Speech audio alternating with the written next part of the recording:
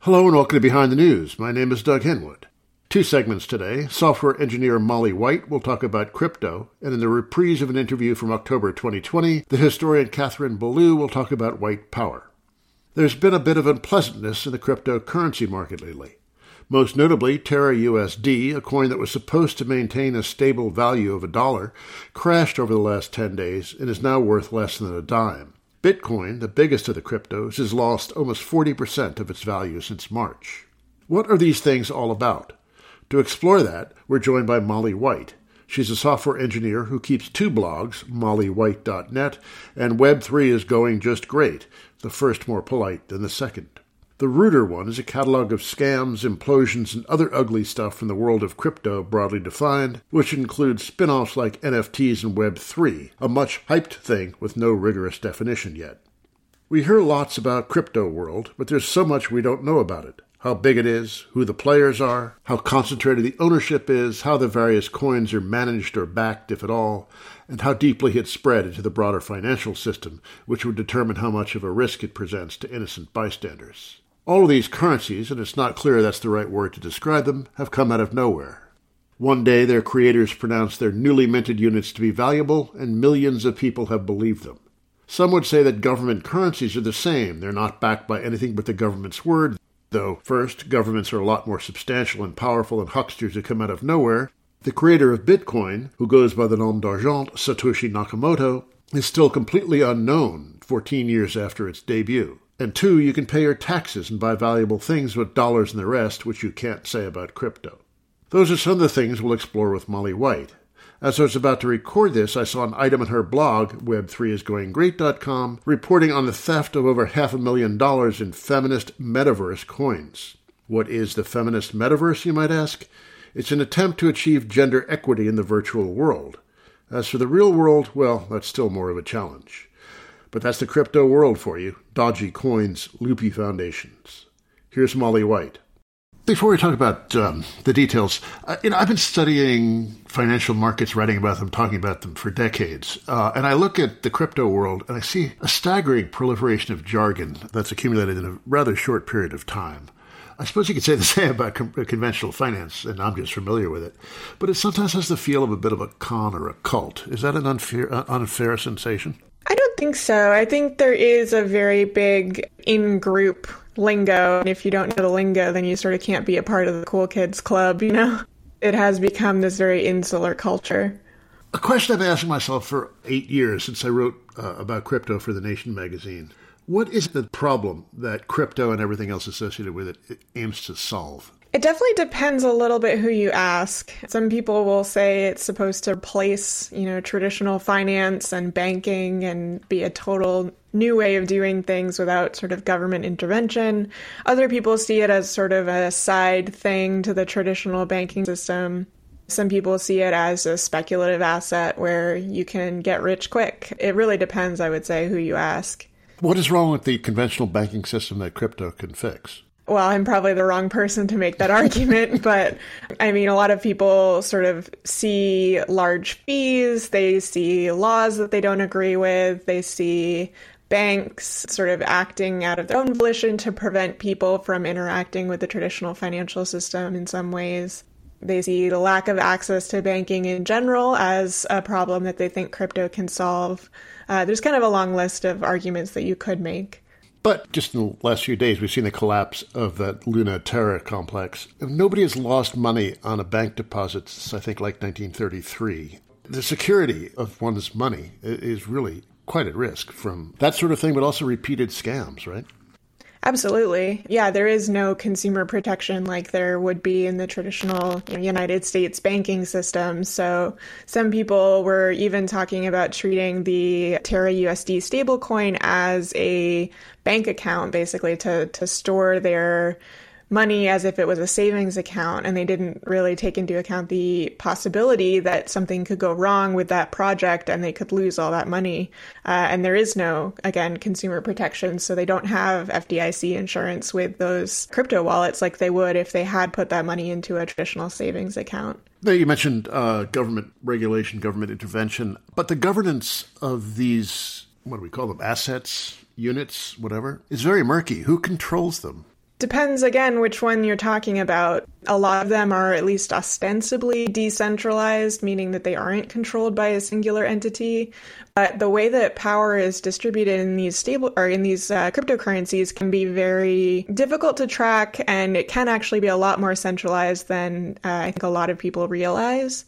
So there are sort of enormous holders of these assets who can exert a lot of control. There is also a lot of centralization around the mining of things like Bitcoin or Ethereum, where a large portion of that work is being done by a fairly small number of groups that can't necessarily trust not to work against the system. Decentralization is touted as one of the virtues of the system. How true is that? How decentralized are they? It's really not very true in practice. The Bitcoin ideology sort of began with this idea that anyone with a computer could mine Bitcoin. And so it was sort of one computer, one vote was the idea. But these days, the average computer can't mine Bitcoin. It's only extremely specialized hardware that is fairly difficult for the average person to come across and to actually use that can do that. And the same issue has been holding true in other cryptocurrencies as well, where a lot of the mining is very centralized. Even ignoring the mining side of things, the actual decision making around what happens in the network is also very centralized. So decisions around changes that are being made to protocols are often being controlled by a really small number of people. And in the projects where they do try to ostensibly decentralize the governance, it's often done in a way where voting is distributed according to how many tokens you hold, which means only the very wealthy people have the power to influence those decisions. And what information we have suggests that ownership is extremely concentrated, more than the straight world. Absolutely, yes. Bitcoin especially is very, very concentrated into a very small number of wallets. Now, when we had that crisis in the Luna Terra system over the last week or so, who managed the crisis? Do we know what the procedures were? Who was making decisions? Was it all supposed to be done by the algorithm, or is it a human intervention? How did it all work? The idea was that the algorithm should have maintained the price of Terra USD at $1, but as you saw, that absolutely did not happen. And so there was a central group called Luna Foundation Guard that held reserves, mostly in Bitcoin, but they had other cryptocurrencies as well. That, the idea was that if something like this ever happened, they could deploy those reserves to basically buy more UST and stabilize the price. But there was kind of a confusing situation that happened there where everyone could see that Luna Foundation Guard had moved the crypto and they had said that they were going to be deploying it to try to stabilize the price.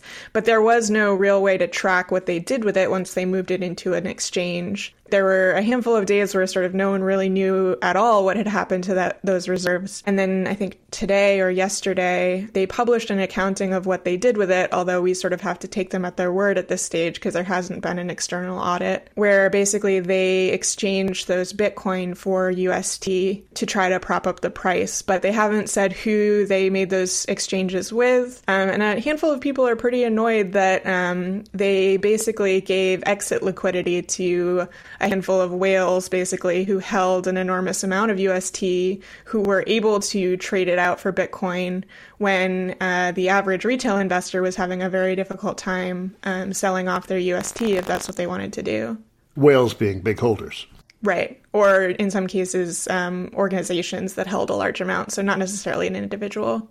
That was supposed to be backed by an algorithm, but we have other stable coins which are supposedly backed by real assets, dollars, or slightly more unreal Bitcoin. But do we actually know that? None of this stuff is audited or really transparent in the way an SEC regulated instrument would be. Right. So the largest stablecoin that there is today is called Tether, and it used to claim that its assets were backed 1-to-1 by real US dollars. It has since backed off on those claims somewhat ever since they were actually sort of taken to account for them and they couldn't really defend those claims. But they've never actually released any audits or had any audits done, as far as we can tell, to confirm that they have the reserves that they say they do. So everyone is sort of just taking them on faith at this stage that they have the assets that they claim, despite the fact that they have lied about that in the past. And after, over the last week or 10 days, I would imagine people's faith in things is somewhat shaken.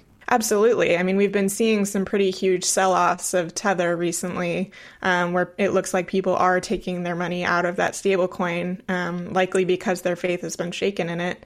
So far, people have been able to cash out because, Tether has at least some reserves, but there's sort of no telling how many people will continue to be able to cash out if that's what people continue to do.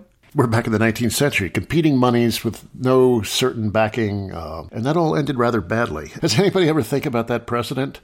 Yeah, I mean, I've heard a lot of, critics have compared it to wildcat banking and sort of historical events that looked very, very similar. And, it's a little bit bizarre to see history repeating itself so closely when, with the sort of argument that, well, this time it'll be different because I guess there's computers involved or something. Yeah, there's something about there being computers involved that cause people not to think clearly, it seems sometimes. I mean, they're not looking at the social relations or the governance structures or anything like that. They just say, oh, technology. Yeah, I think people hear the word algorithm and they sort of assume that it will just work, when in reality, algorithms could be terrible and completely flawed. And in some cases, they've been shown to be, such as with UST. Something like a stable coin is supposed to hold the value of $1. What does it add that holding that actual currency can't do? It's used by some people in the crypto space to sort of hedge against the volatility of crypto. So you'll see, Bitcoin, Ethereum have these really wild swings. And so some people will take their money out and put it into stable coins if they want, some portion of their assets to be somewhat more stable. It's also used heavily as sort of a unit of account to compare against because it is sort of denominated in the same way. So you'll often see instead of the value of Bitcoin being denominated in US dollars, you'll see it denominated in tethers because that's sort of the equivalent version in the crypto world.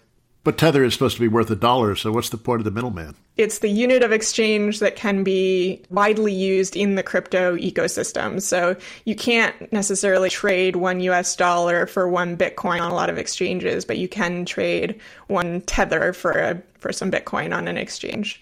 And so, it's sort of the digital equivalent of the dollar, which doesn't currently really exist in an equivalent way with fiat currency, although there have been conversations around digital cash and things like that with the government getting involved, but so far nothing on that front. Which touches on another issue. It's not easy to get in and out of these things, right?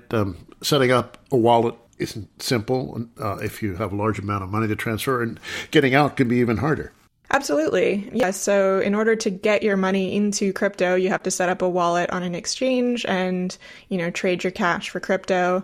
That's often a lot easier than doing it in the reverse. Cashing out can be even more difficult, especially if your currency has been quote unquote tainted. Some exchanges consider, some actions that you've done with crypto to be suspicious, and they worry about providing you with real currency in exchange if they think that you might be involved in something shady. And we've seen a handful of exchanges basically deny people withdrawals because of that. Well, then banks might look askance at money if it's more than a trivial amount because they don't know whether it's gained cleanly, right? That's a real challenge if you want to move a fairly large amount of crypto. Right. Yeah. And, these exchanges are supposed to comply with anti-money laundering laws and things like that. And most of the big ones do. But the problem is that it can be a little bit difficult to determine concretely if crypto has been used in sort of nefarious ways or not. And so there are some people who get sort of their collateral damage sometimes if they've used crypto that has gone through like a cryptocurrency mixer, which is sometimes used for criminal purposes, but is sometimes used for completely genuine ones as well. It's kind of a difficult situation where once you've put money in, you can't always guarantee that you'll be able to get it out easily, especially for larger amounts. I'm speaking with the software engineer and crypto critic Molly White. So what is this stuff? Is it a security, a speculative instrument? It really fails the normal tests of money. It's not a unit of account, really. You can't buy much with it. It's extremely volatile, so it'd be kind of weird to trust your paycheck to it. What exactly is cryptocurrency? I mean, I consider it to be a speculative asset. I do think there is a strong argument that it is a security. And I agree with you that it is not a reasonable currency. It does not work well as a currency, despite the name.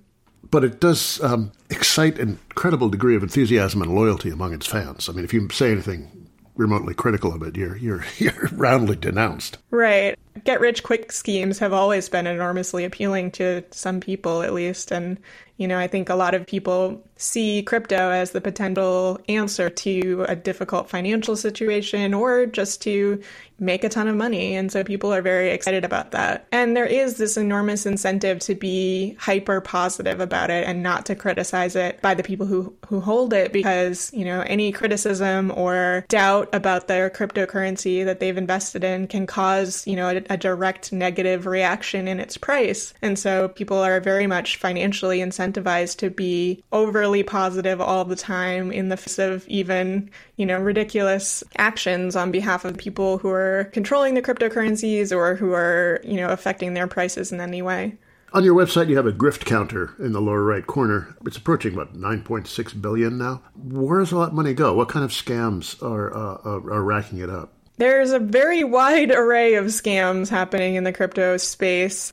Some people are outright creating frauds where they encourage people to invest their money into, these various financial schemes or even, NFT projects and various other things, and then just running away with the money, the most sort of obvious type of scam. But we're also seeing a lot of things like pump and dumps, which is where influencers or other people who have a lot of clout basically are able to talk up the price of these tokens. And because they're so volatile and they're so easily influenced by large numbers of people buying in, they can cause them to go quite high in value, and then they sell off all these tokens that they've been holding, which causes the price to plummet again, but tends to earn the influencer and the people who are sort of in on the pump and dump scheme quite a lot of money. And then there's also just hacks that are happening. The security in this space has been pretty terrible across the board, and it's difficult, from the software engineering side to write software that is completely bug-free, and yet that's sort of what has to happen in crypto for these things to work properly.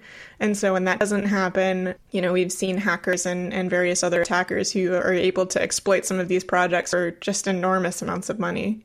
Now, of course, you have similar problems with banking, which is very heavily computerized, and worldwide banking is a giant computer network. Yet they don't really have many of those problems. Is it just because that's a more mature business, or is there something particularly vulnerable about crypto? I think it's kind of a combination of a lot of things. So, banking software, a lot of it has been in place for a very long time, for better or for worse. And there's sort of an enormous amount of checks and balances that go into place before any changes are deployed to that software. Whereas in the crypto space, it appears that a lot of these developers are sort of just deploying code without any checks at all. And there are firms that do audits and things like that, but they seem to miss things pretty often, or code changes after the audit and people don't realize it, and then, new vulnerabilities are introduced. But there's also sort of inherent issues with blockchains that contribute to the impact of these hacks and scams, where once a transaction has been made and recorded to the blockchain, there is no reversing it. So, if you were to get taken for a ride by someone who is selling you something scammy, with traditional money, you could usually call up your bank. You could hope that the credit card company might reverse the transfer. There's some sort of protections in place, and there's recourse if something goes wrong. But in crypto, that is by design not possible. So if, someone steals a ton of money, the only real way to get it back much of the time is to convince them to transfer it back, which, is a difficult argument to make, I would say. Some of the fans tout anonymity as a virtue. How anonymous are these things? It's quite an interesting setup because everything is public. And so the only security really is whether or not someone can tie your wallet address to your real world identity. But everything you do, every trade you make, every person that you interact with is all publicly visible. And so it's sort of left up to the person to keep their identity a secret, which is difficult to do in some cases. And so people sort of come up with these schemes of having, multiple different wallets that they use for multiple different purposes. And some of them are tied to their real identity, whereas some of them are supposed to be anonymous. But it's enormously difficult to do. And as soon as you mess up one time, everything in the history of that wallet is now connected to you. So we've seen, a lot of people having more trouble with anonymity than is advertised. And we've seen law enforcement track people down. We've seen, in some cases, these crypto projects that have been hacked have been able to identify the people behind the hacks themselves without law enforcement. So it's really quite a bit more traceable than people believe it to be, it seems. How big is this thing? We see, numbers quoted like $2 trillion in market cap. What's the reality? It's hard to say. I mean, a lot of the numbers that are floating around are not representative of real cash that's gone in. I mean, in crypto, you can kind of just conjure quote unquote money out of thin air. And so the values that are being quoted are often not the same amount as you could, realistically transfer out of a project. So I think it's difficult to get a good number for it, but it's safe to say it's far lower than the values that are being thrown around. But on the other hand, we are seeing an enormous amount of, venture capital money, retail investor money going into this space, probably not in the, to the level that you're describing, but it is more than you might expect or hope would go into it. Well, it's quite a racket, really. I mean, you say, I'm going to create a currency. It's worth some arbitrary amount of money, and it's like you're God, and you just created value out of nothing. And then people believe you. I mean, what is this thing built on? Right. I mean, there is nothing really backing the money, quote unquote money that is, trading hands here in most of the cases. Most cryptocurrency is completely predicated on the belief that it has value and there is nothing behind it. And, some people who advocate for crypto will make these same arguments that that's true of stocks or even, that's true of gold, as it's only got value because people believe in it. Which I think is not a very convincing argument. I mean, stocks pay dividends and there are companies behind them that are doing actual work that provides value to society. And I don't think the same is true of crypto. Well, and with the real currency, you can buy lots of things with it, but you can't buy much of anything with right. Bitcoin or Ethereum. Now, the related worlds of NFTs and Web3. Let's talk a bit about those. A lot of artists tout NFTs as a way of getting control over their work and getting all the value out of their work. What's the truth of that? It's kind of an interesting subject. There has been a real issue, especially for digital artists, in selling artwork in a way that sort of conveys the same type of value as a traditional form of artwork. Because, with a digital artwork, you can reproduce it any number of times. Anyone can download it and print it out and hang it on their wall if they want to. And so it's been difficult for artists to sort of enjoy the same amount of demand that traditional artists and, painters and people working with physical media enjoy. And so some of them have come to believe that NFTs are the answer to this problem and that they can sort of represent unique digital works using NFTs. But unfortunately, they're sort of being drowned out by the larger group of people who are engaging with NFTs, who are interested in them specifically as a speculative investment and don't care very much at all about what the actual image or artwork associated with it is, which I think is why we've seen the proliferation of some sort of objectively unappealing pieces of artwork in the NFT world that fetch some of these enormous prices. The first time I looked at the Bored Ape page, I was just like, people are paying money for this crap? I mean, it was just stunning to me. Right.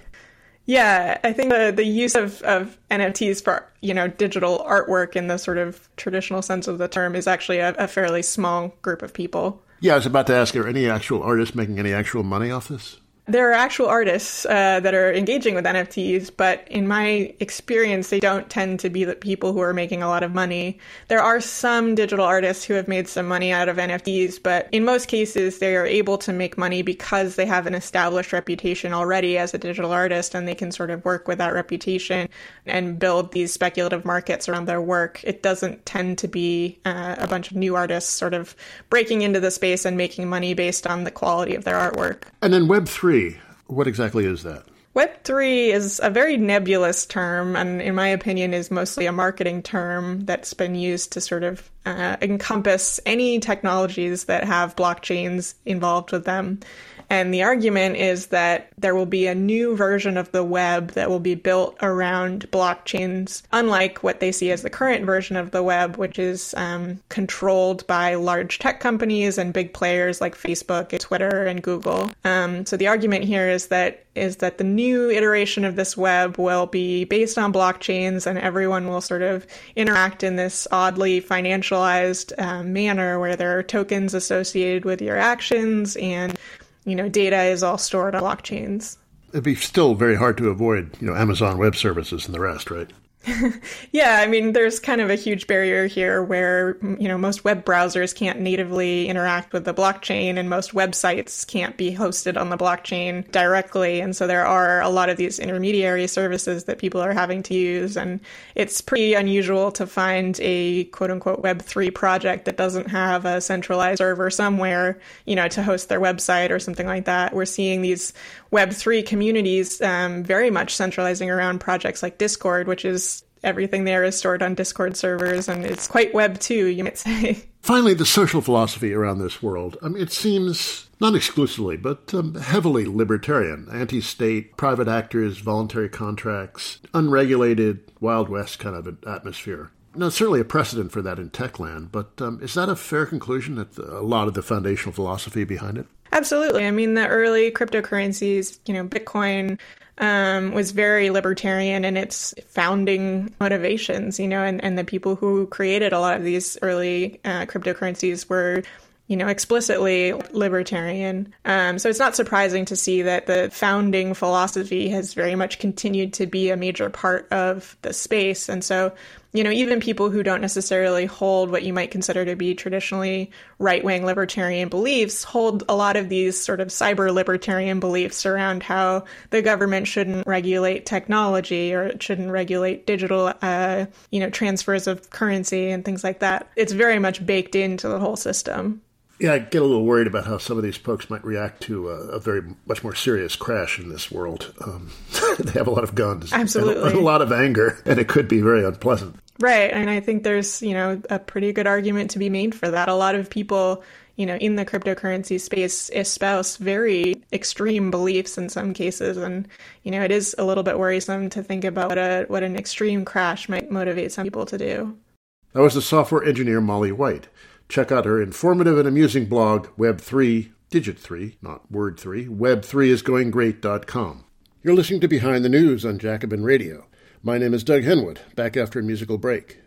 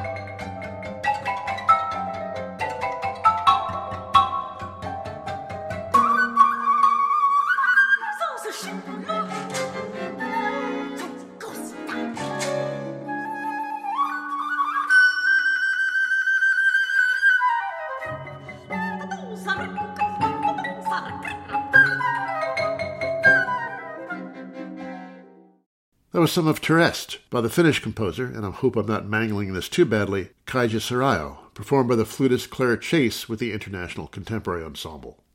Next, White Power. The horrible racist massacre in Buffalo has excited a lot of commentary, much of it rather ahistorical and shallow. As a corrective, here are some excerpts from an interview first broadcast in October 2020 with Kathleen Belew, a historian who specializes in the field. She's an incoming associate professor of history at Northwestern and author of Bring the War Home, a history of the White Power movement from the end of the Vietnam War into the 1990s. An important point Belew makes: the White Power movement is not a typical political organization. It's decentered and leaderless. Actions like mass shootings may seem to be conducted by lone wolves, but in fact that's how the movement works. It's united not like a disciplined political party, but by a common worldview, a common language, and a common set of inspirational texts, like the Turner Diaries. This originally was a 33-minute interview. I've edited it down to around 21.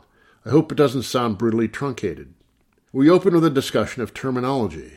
Ballou prefers the term white power to white supremacy, and here's why. Kathleen Ballou.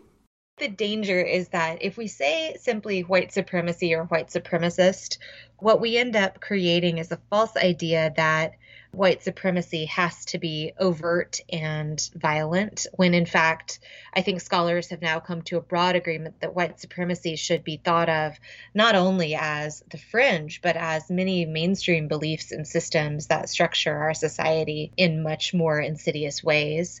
And then there's a problem with the phrase white nationalism, because I think people hear that phrase and think of kind of overzealous patriotism, when in fact, the nation in white nationalism is not the United States and hasn't been for a very long time. The nation invoked in white nationalism is the Aryan nation and is in many ways fundamentally opposed to the United States, at least insofar as the United States is imagined as a place of inclusive participatory democracy.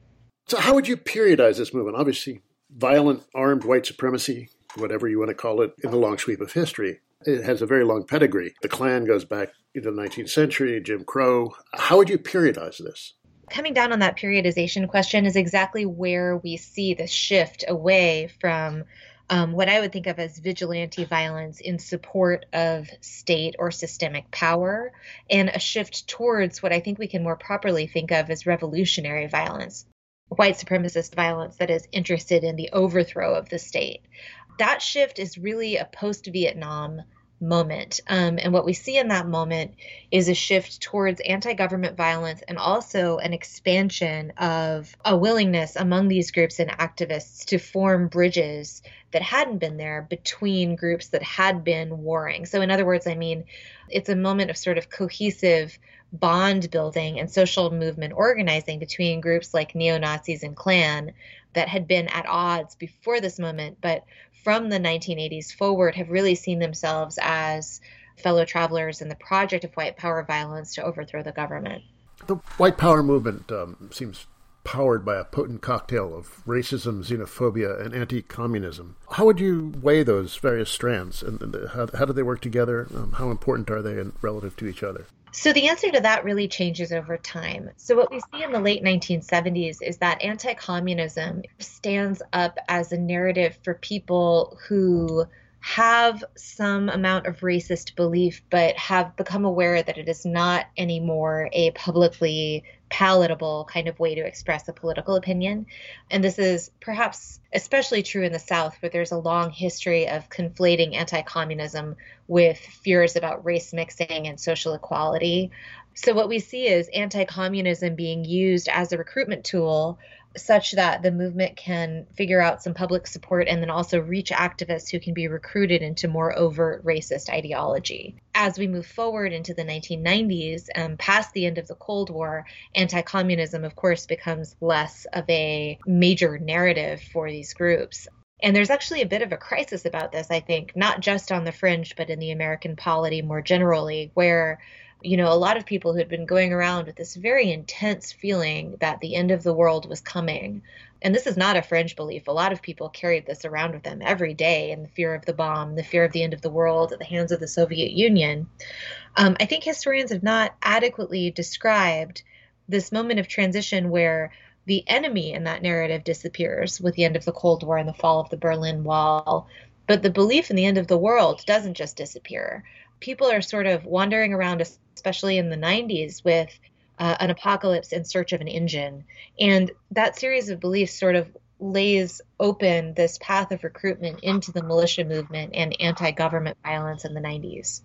I was surprised to learn in the 70s, these white power guys were very obsessed with protecting the border. So this fear of immigration has deep roots in this kind of thought.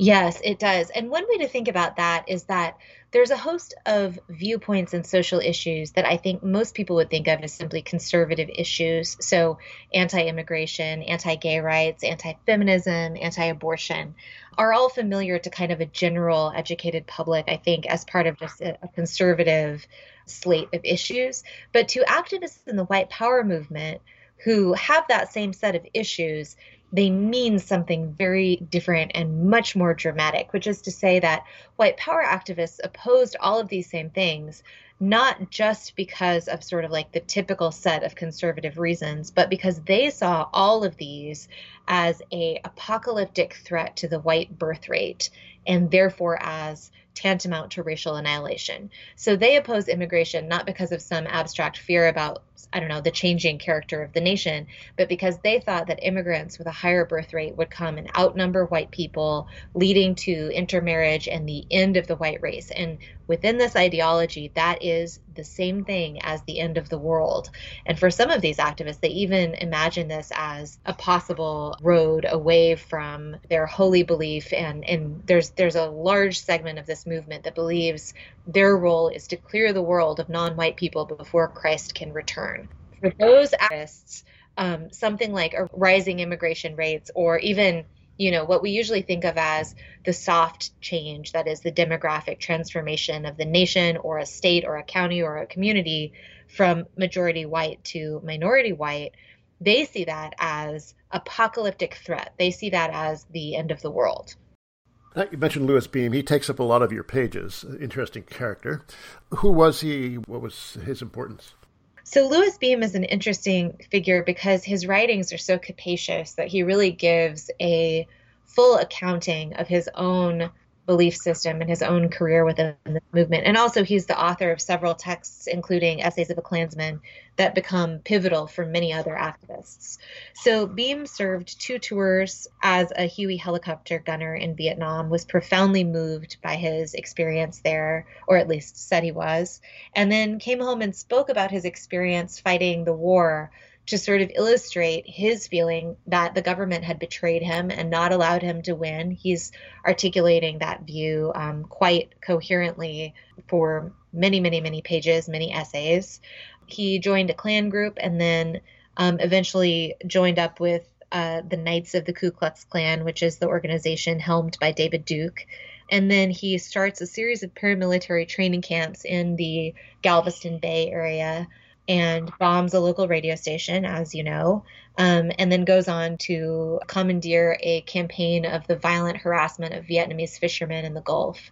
There is a response to that bars him and his group from paramilitary Klan training and briefly shutters that camp, although it reopens later. And at that point, Beam relocates to Idaho, joins Aryan Nations, and becomes a sort of roving ambassador and leader of the white power movement. He's involved in the Order in the mid-1980s and has an enormous intellectual impact on the movement as a whole. And one of the things he helped devise was this idea of leaderless resistance and the cell structure. Could you talk about that? Yes, absolutely. This is one of the most important sort of things that happens in the white power movement in the early 80s. So leaderless resistance it's cell-style terrorism. So it's familiar probably to your listeners because it's very much of a piece with something like cell-style terror that we see in Islamist extremism, except this happened in the early 80s. So this predates a lot of that command structure. They picked it up from some Communist Party structures too, right? Indeed, although the Klan will not tell you that that's where they got it. They insist that this comes from military counterinsurgency practice because, of course, they don't want to be borrowing from the left, although I think you're right to say that they are, in fact, doing that. So the white power model is simply that one or a few activists can work in a cell without communication with other cells and without direct ties to movement leadership.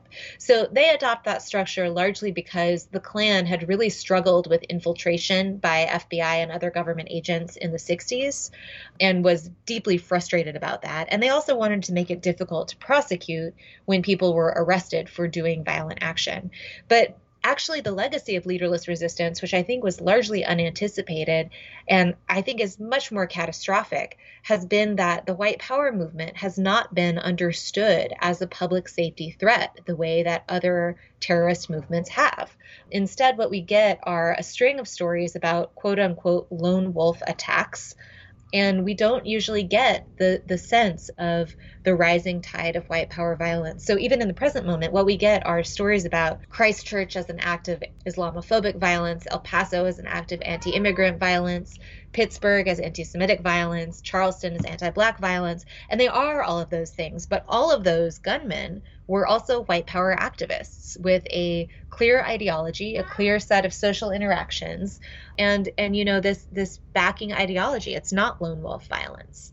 I'm speaking with the historian Kathleen Blue.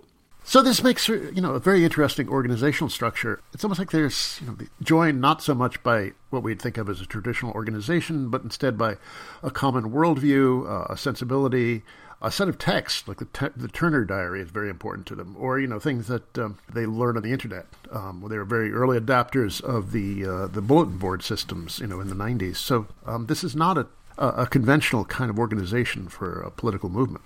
Right. And even with the bulletin boards, they're using a thing called LibertyNet on the proto-internet as early as 1983-84.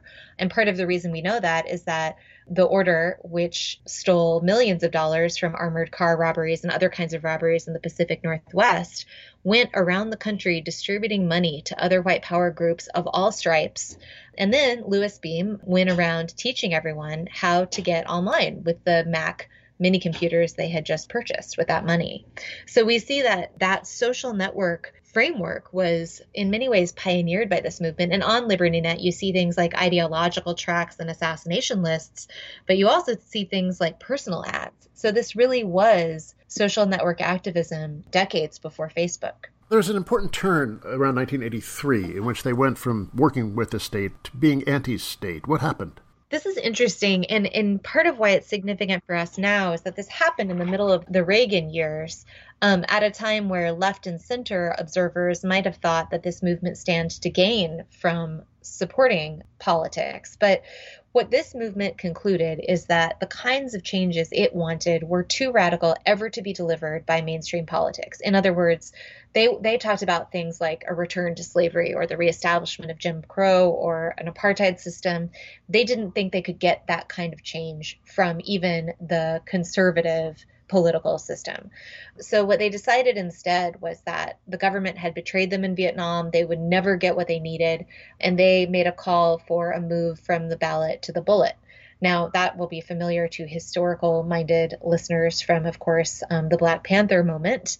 And the people that I write about, of course, would never cite Malcolm X. But there is this moment of extremism that is kind of broader in the same time period, and they are taking a page from that book. Gender is very important here. The movement seems extremely male, almost cartoonishly macho. Yet femininity is important as well. Women do the social reproduction for the white nationalists, and also the symbolic role of white womanhood. Talk first about the role of women within these organizations. Sure. This is one of the big surprises from the archive because I thought this was going to be a story about paramilitary masculinity. That's how the movement kind of presents itself. It turns out that the glue that holds all of these different groups together across, all regions of the country, across different kinds of space, there's a lot of very different kinds of activists brought into this movement. And the glue really is women. They're doing an incredible job at mediating all of the ties between these leaders. It turns out that what you have to do is follow the stories of which group had a leader whose daughter married the leader of a different group. We see things like double weddings that are meant to symbolize the ties between different people.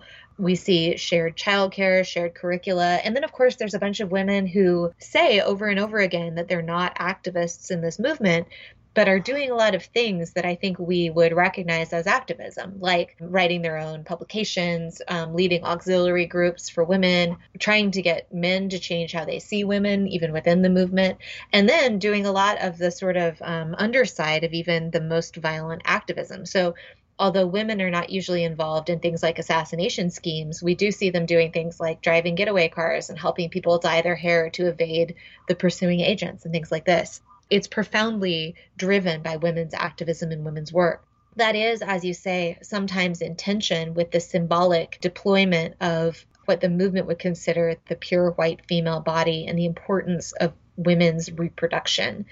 This is a movement that is so deeply fixated on the birth rate and the perceived hyperfertility of people of color that white women's reproduction is really prized and really heavily policed.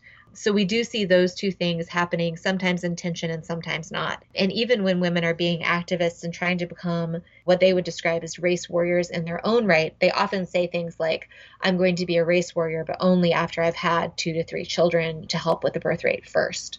How much of it was a backlash against feminism, the feminist movement of the 70s? Was any of the masculinity driven to violence by that?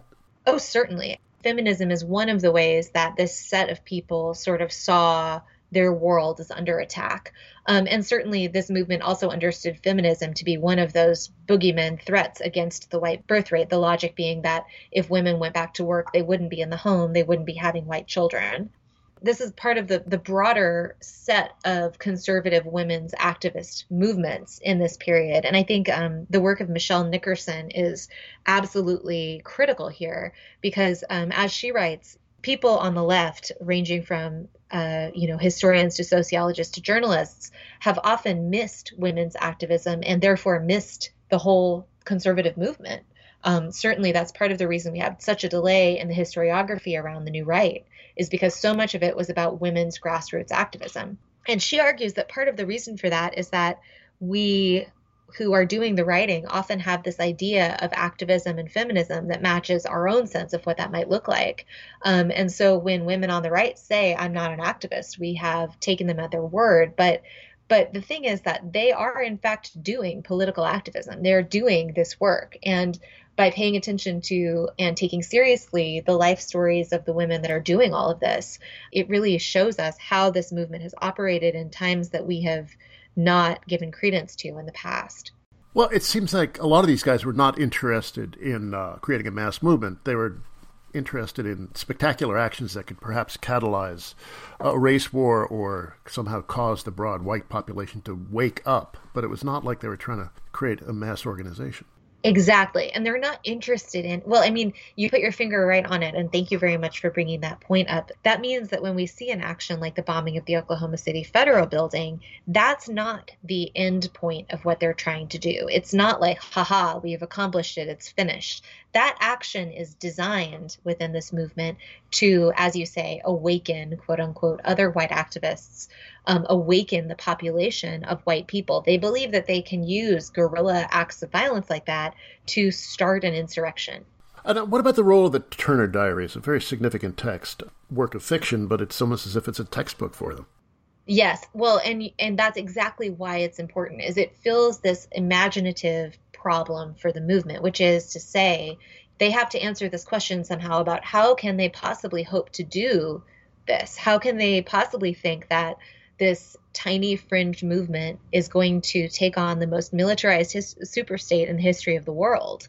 So what Turner Diaries does is lay out a plan. People who have read Turner Diaries will realize really quickly that it doesn't have the staying power it does because it is a work of excellent fiction, but it's because it fills this imaginative void. It shows a path forward by which a group of guerrilla white power activists can wage war, undermine the United States, and then figure out how to achieve the overthrow of the government and eventually an all-white world through mass genocide of people of color. Now, I've seen interviews with you where you're reluctant to comment on current events because you haven't seen the archives, so I'll ask the question anyway. The kinds of things we've seen in the Trump years, the Charlottesville, the Portland stuff, how continuous or discontinuous does that seem with the history you studied? I do have to give the caveat that we don't have the kind of archive that I have for that earlier period, but I think the historical archive from that earlier period can really tell us a lot about what we're seeing now. And the reason is that this is the same movement. This is continuous. There hasn't been a coherent stop or a major prosecution or a change in law and policy that has resulted in a decline. And, one thing that's changed from some of the earlier interviews I've given about this book is that we now have a series of whistleblowers coming out from the Department of Homeland Security and the FBI saying that not only is white power violence the greatest threat for domestic terrorism that we now face, but that we have not allocated sufficient resources to what they see as a growing problem. We have to listen to those people because they have the archive. They have the real-time evidence. They have the monitoring and the surveillance resources, and they're sending the warning bell. They're sending up the flag. So are the people that work in de-radicalization, who talk to people who are trying to leave this movement every day and say that they can't scale up fast enough to help everyone out who wants to get out. And I get all these emails from teachers and librarians and parents who see people being radicalized and they don't know what to do. We don't have a coherent set of resources to point those people to help young people when they encounter this kind of ideology in the real world. So put that together with what I think anyone who follows any of these stories can see is not just the Proud Boys or Boogaloo or parts of the militia movement or Atomwaffen or the base or this string of white power mass shootings. What we have to do is read all of those things as part of the same story. I think it's evident that we're in a moment of rising tide and increasing momentum, and that it's urgent for all of us to do the work of opposing it. Well, in the past, we had governments that were, at least partly committed to prosecuting or investigating, although they didn't always do it with great enthusiasm or success. But now we have a president who's encouraging them. Yes. And, even in the most generous interpretation of the remarks about the Proud Boys of the debate, even if he meant to say stand down, I think it's critical to understand that just because he has the power to call these activists to stand by, and people need to know that it's not just the Proud Boys who heard that call, it's all of these activists who heard that call. Just because he has the power to call them to readiness does not mean he has the power to stop them once they get going. I think that we will see additional activity in the weeks and months to come, and I think we are at a moment of absolutely critical intervention. That was Kathleen Belew, formerly of the University of Chicago, and now about to move out to the suburbs and become an associate professor of history at Northwestern. Her book, Bring the War Home, A History of the White Power Movement, was published in 2018 by Harvard University Press. That's it for me, Doug Henwood. Let's go out with this, some of Density 21 by Edgar Varese, performed once again by Claire Chase.